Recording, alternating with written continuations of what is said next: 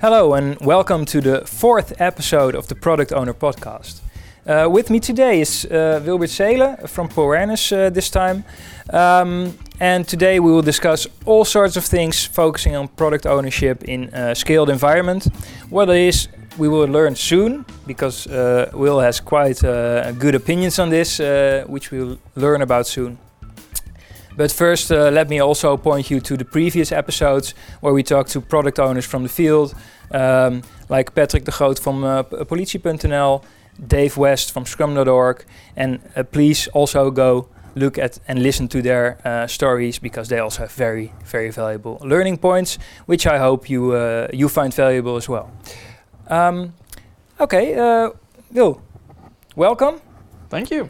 It's good to have you on the show. A disclaimer: we work together in daily life, so but I promised to stay out of the shameful bits and keep it fun, entertaining, and valuable for the people at home. Yep. So let's start off with the custom stuff. Who are you? What's your relation to Agile, and furthermore to product ownership? Can you tell us a bit about how you came to where you are now? Yeah, so I've been at ProAwareness for about a year and a half now. Before that, I grew up at HP Enterprise, as it's now called. I was in software professional services, and I did a lot there with enterprise architecture, and I worked with some people working on IT for IT and building continuous delivery systems and infrastructures. And what we noticed there is that more and more of the market was leaning towards working agile, and a lot of more and more customers were demanding systems that supported working agile.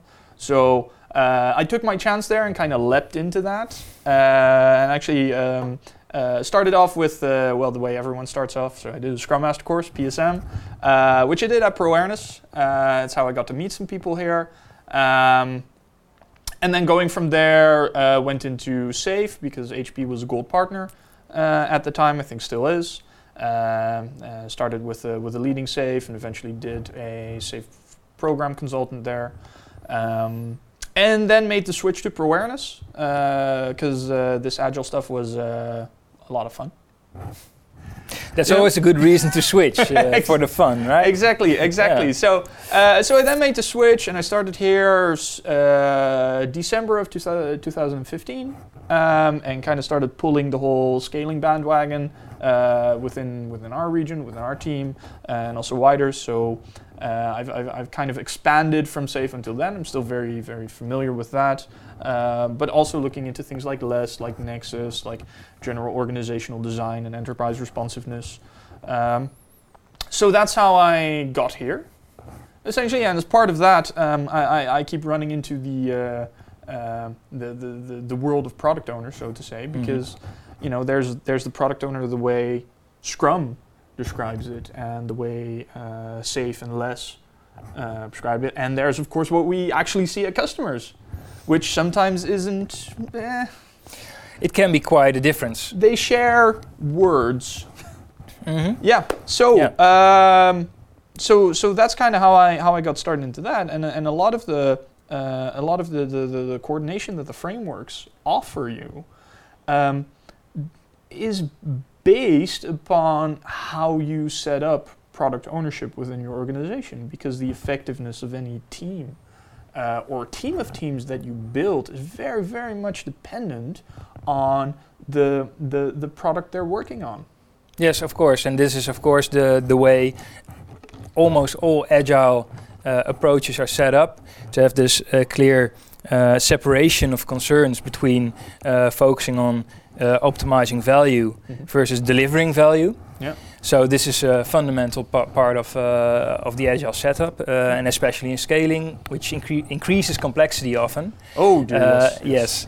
So and actually, you recently wrote 2 quite entertaining LinkedIn posts about this topic, focusing on the notion of a chief product owner and why that's generally a bad or even worse idea than lots of other stuff that you can do wrong. Yes. Right? Yes. So I think it's very interesting to share with our viewers and or listeners a bit more on that topic. So I don't know if you want to start with the safe for work version or the not safe for work version, Yes. because you did it in 2 parts. Well, we will it link does- to it- them obviously, but yeah. It does lend itself to that joke. So I thought I might as well, as the Dutch say, put it in the open goal, so to say. Yeah.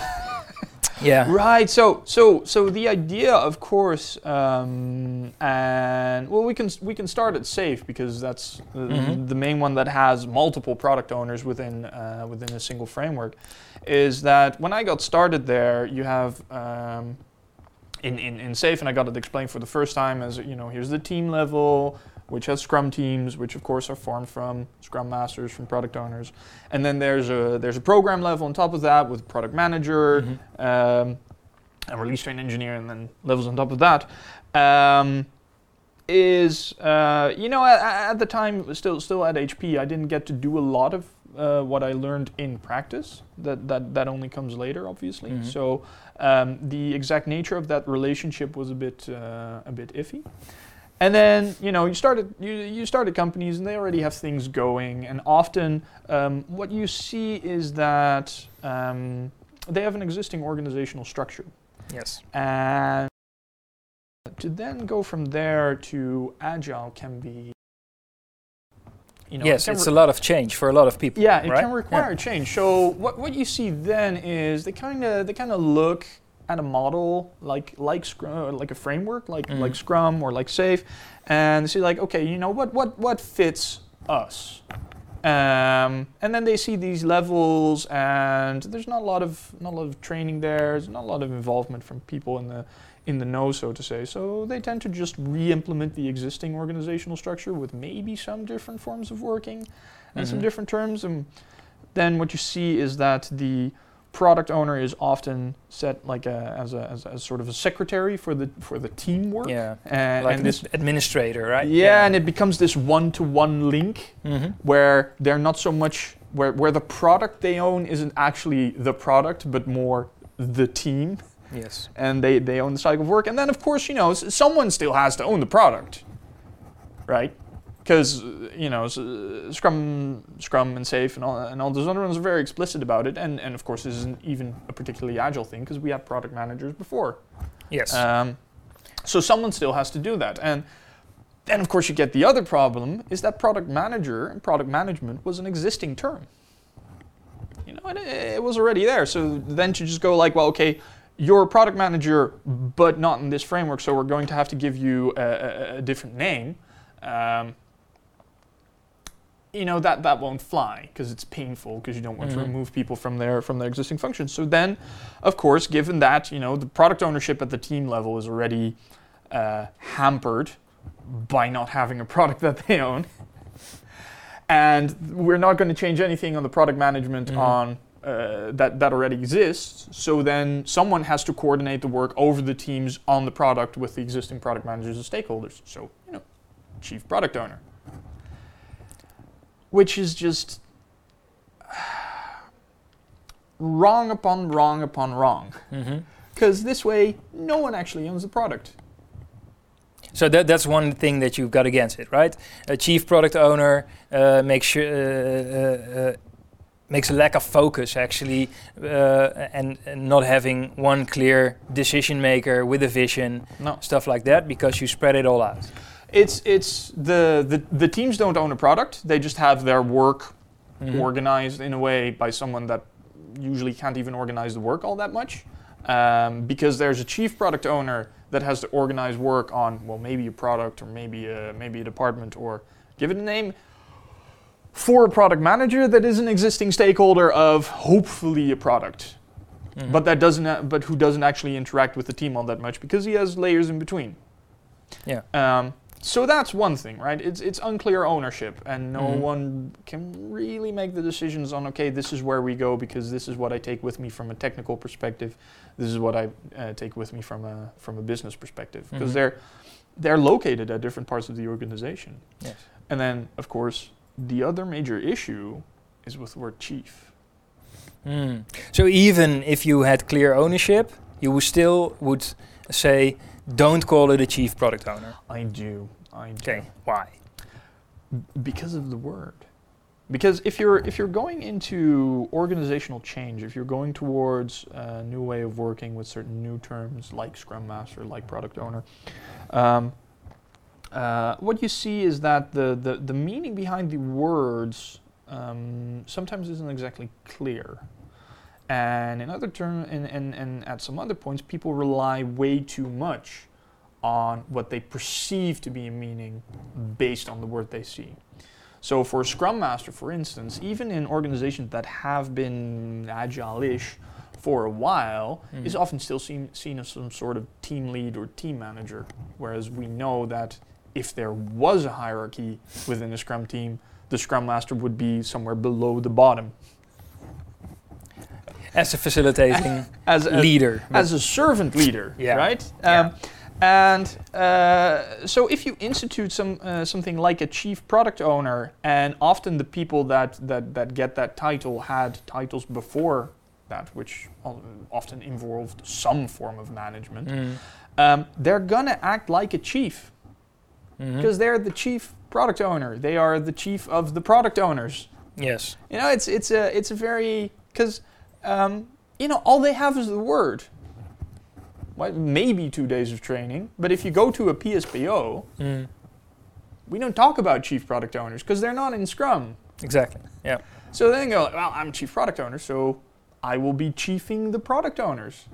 And then, besides the existing problem of unclear product ownership, you're also introducing a hierarchy, essentially, which is going to hamper that step in maturity of your product owners even more, because there's a very clear ceiling they're going to bump into called the chief product owner. Yes. So they're not going to reach maturity in, how do you say it,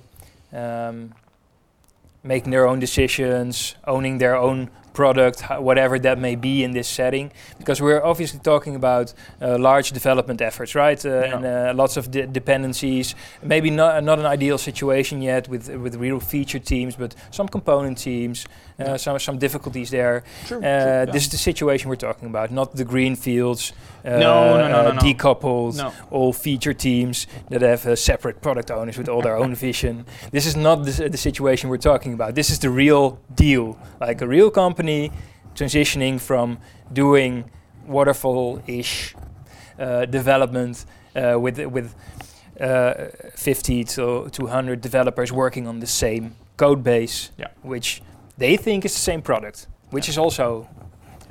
So the thing we're running into here very much is something called Conway's Law, which is that it's a recursive law in the sense that it says that the architecture within the organization is going to take the shape of the setup of the organization, and vice versa. So the organization will shape itself to its IT architecture, which means you're gonna get back-end departments and middleware departments and channels and front-end and everything. And then if you start introducing product ownership, people are in a certain mindset. They think, okay, we need to make these existing silos, these existing components, agile. So we're going to place product owners there based on what the teams are doing. But that's not what product ownership is. Product ownership is about the backlog you maintain. It's not called a team backlog. It's called a product backlog. Exactly. It should be primarily from the product, and only then, as a product owner, you go look at what teams do I need to build this. Yes. And of course there's a maturity step to be made here, which is part of the reason why SAFe has this subdivision of different product owners with a product manager on top of it, is that we put one person in charge of the big solution that we're building, essentially at the end of what we call a value stream, and we put product owners underneath that can deal with either sub-products thereof or product features, which unfortunately I call team backlog, but what's in the name, right?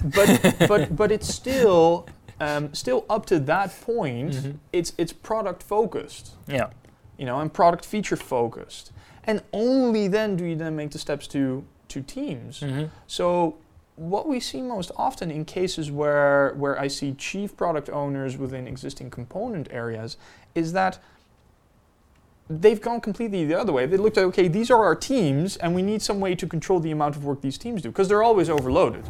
Always. I mean, it doesn't matter, because, and then of course the natural reaction of people from that mindset that they're in, being victim to Conway's Law and existing organizational setup is, okay, I'm going to have this group of product owners with this chief on top of it regulate the amount of work that comes to my existing department, and the product, the actual product backlog is just somewhere. Yes, yes, it's in all the individual backlogs, which need to be cross-coordinated.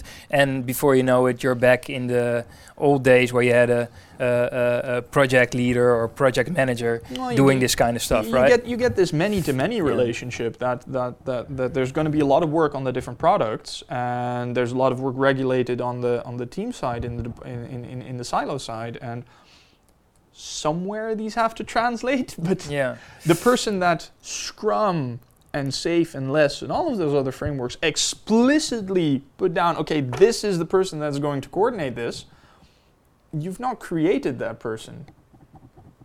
Instead, you've just created a lot of bureaucracy and overhead. Yeah, this is a very true point. And we also must note, once again, that the product owner role, it's a role, right? It's not a person. So especially when you're starting with Agile or starting with an Agile transformation, you have to look at, okay, what functions now in our current architecture, in our current setup, and what is the first step we can make towards agility, and then keep on making those steps, right? Yeah. And I think one of the major errors when seeking the help of a framework or other stuff you can use to help you on your Agile path is to think, okay, let's install SAFe, and the first step of that is done.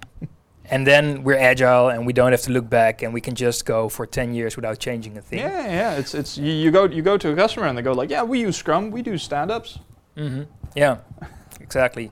Yeah. So to utilize your knowledge and expertise of scaling and SAFe in particular, maybe can you contrast for your for our viewers and listeners, which setup do you think is better? The setup of Scrum, not mentioning anything beyond product owners at team level or possibly two-team setup. That's about as far as the materials go for the trainings, versus the setup that SAFe employs, which says, okay, there's this thing, if you have coordination, you have to do it like this. Put in a project management, which is not always one person, can be a committee, is kind of more towards the old hierarchical setup. Which do you prefer, and how would you frame it for someone that wants to? So I'm seeing some assumptions here, and to get to the core of the question you're kind of asking, if I make an analogy, is which do you prefer, a screwdriver or a drill, and whatever works.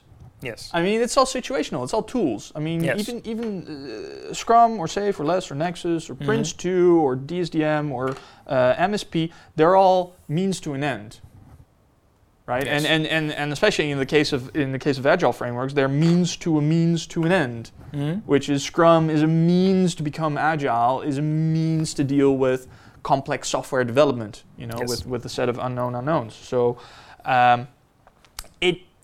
it depends, and it depends very much on the problem that you're trying to solve for your customer. And there's a lot of implicit assumptions in Scrum, and maybe still a bit in SAFe, though they're getting closer. Is that a company is successful based on, can they solve the problems that their customer has, because people don't buy your products. In fact, as a company, the biggest mistake you can make is assuming that people buy your products. They don't. They buy a solution for a problem they're having. Right, so it begins with that. So what is the problem you're solving, and what is the solution you're offering? And then reasoning back from there is, can I deliver that solution with one team, or 2 teams, or 3 teams? Just go with Scrum. I mean, it's great. It's minimal. It adds the minimum amount of overhead. And you only need one product owner. But if your solution is a very big one, say a complete CRM system, or an ERP system, or anything that just requires a ton of people to work on many different facets that are interesting on their own, but only really get their value from, being a part of this one solution that you're offering, then something like SAFe becomes much more interesting. And the other part that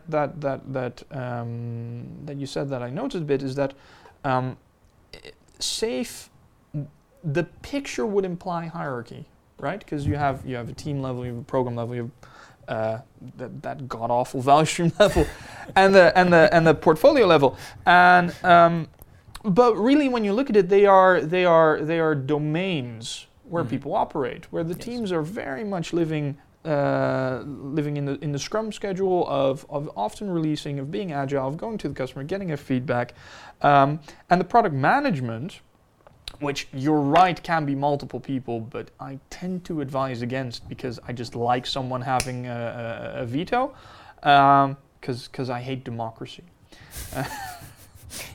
You hate compromises, or as we say in Dutch, polderen. Yeah, exactly. Yeah, okay. Exactly.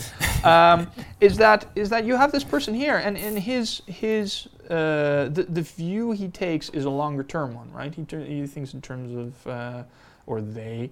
If there's multiple, think in terms of features over longer times, maybe at somewhat of a program epic level, but also the set of stakeholders they interact with tends to be a different one. It's the people that deal with the full solution that is being offered. Whereas on a team level, the teams and the product owners there, they deal with what are probably more end users, or people that deal with end users. So the realities they live in and the problem domains they're dealing with are very different, and so they both have their own source of stakeholders and work they want to do, and they're stakeholders of each other. But there should be no hierarchical link there.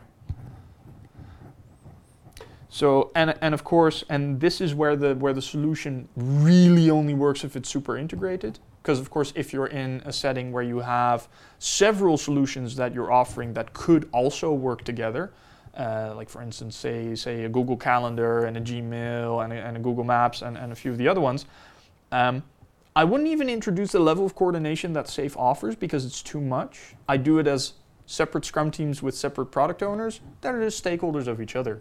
Yeah, and they can talk, right? And they can just talk. Exactly. Yeah. Okay. So, to make it a bit more practical, maybe for companies or product owners struggling with their position, or maybe seeing that they need to collaborate more, or need more coordination across their backlogs, across their teams, what would your advice be for a first step to take towards a better agile approach to large-scale development? Right. So the trick we're falling into is, do we look at the organization as is and see, okay, what is that one thing we can do better? Maybe. I don't know. But if I'm going to start from that, I've already limited my set of options to just that direction. So if we want to approach this rationally, we have to let go of the existing organization in our thinking, just in that first step, to see if it is something that we can truly build upon, or if we need something else. So one of the things I would highly encourage you to start with is find your products. Find the solutions that you're offering. So really, with a group of people that are very customer focused, come together and really look at what are the problems that we're solving. And then reason back from that and see, okay, can we work within the confines of the existing organization to support this, to make sure that we are actually delivering on these in an agile manner. So can we become responsive on this, or do we need to draw some new lines? And I say that very easily, of course, you say it quite lightly, yes, because this is a big thing, right? But can we do this in an efficient manner, or should we do this, or is the pain that we get here from not being as efficient as we could here still less than what it would take for us to draw new lines and maybe get some things out? And these are questions that you can only ask and answer if you are aware of the problems that you're solving and how those value streams look like. So I get what you're saying, but I'm also sure that there are some people, when they hear this, they say, oh, great, so we go back to the drawing board, everything is up for grabs, up for discussion, but we invested already so much in our current situation, in our current product research, in our current stuff. Yeah. What about that? We invested in that stuff. Shouldn't we just go on with that? Yeah. No, you shouldn't. Or well, maybe you should. Maybe you should, but you shouldn't care. You shouldn't care. One of the things, what you're describing here is what's called the sunk cost fallacy, which is, okay, we've already expended a lot of effort and time and money, and we're here now, so we have to keep on doing this thing. No, you don't. All the time and the money and the effort you've invested, it's already gone. Sad but true. Sad but true. You're not gonna magically earn it back. That's accounting wise, yes, but not in reality. No, there's no true value in accounting. Sorry for all accountants, right? No. There's a lot of value there. They're very, very important people. Very, very important people. Please don't shoot me. No, but the thing is, the only sane way to approach a problem like this is just looking, okay, with the information we have now, and this being the goal we want to reach, with the effort we're going to expend from this moment on, is it worth it? Yes. And if the answer is no, then don't do it and go do something else. But don't take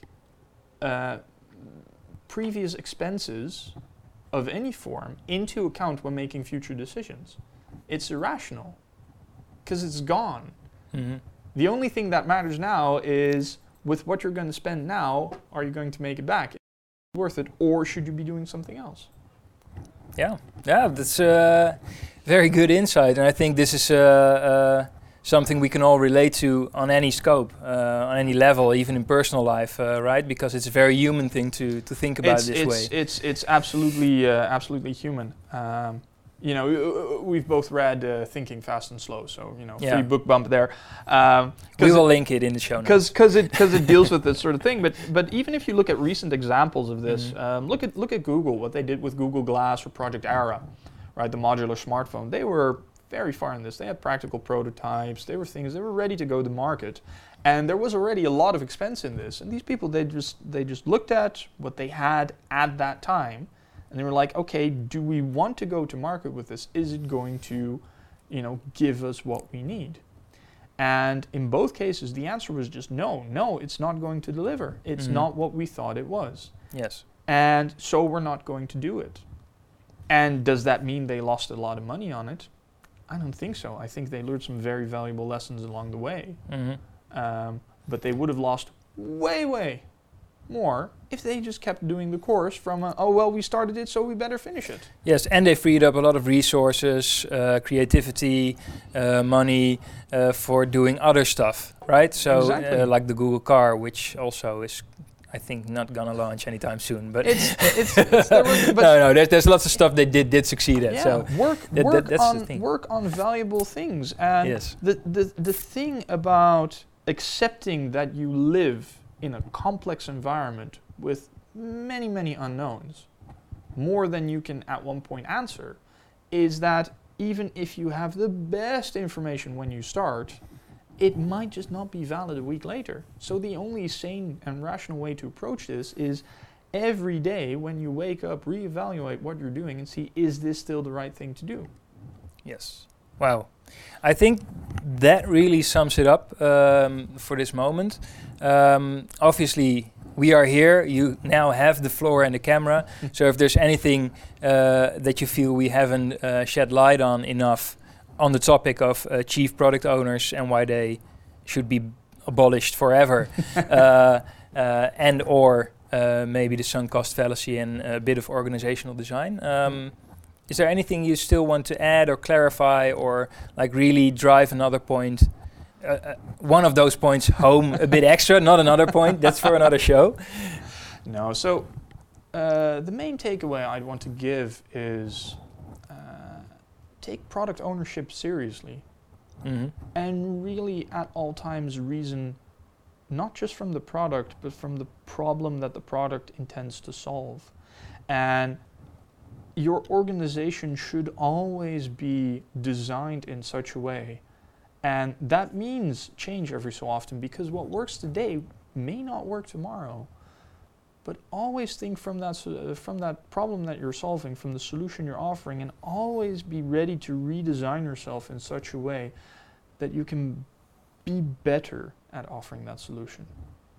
And everything follows from that in terms of how you set up product ownership, if you're going to use SAFe, if you're going to use LeSS or Nexus or Scrum or Kanban or whatever. It all starts with what problem you're solving and what value you're adding to the world. Cool, thank you very much. Then as a final rounding off, do you have any speaking engagements? Are you on Twitter? Do you have articles you are currently writing that people can find soon on your LinkedIn? Where are you active, and where can people hook up with you, so to speak, intellectually, of course? Yeah. So I'm active on LinkedIn and Scrum.nl, which is where most of my articles are posted. I have a Twitter, but I tend to not tweet and merely post links to my LinkedIn there. So this is one place where you can find me.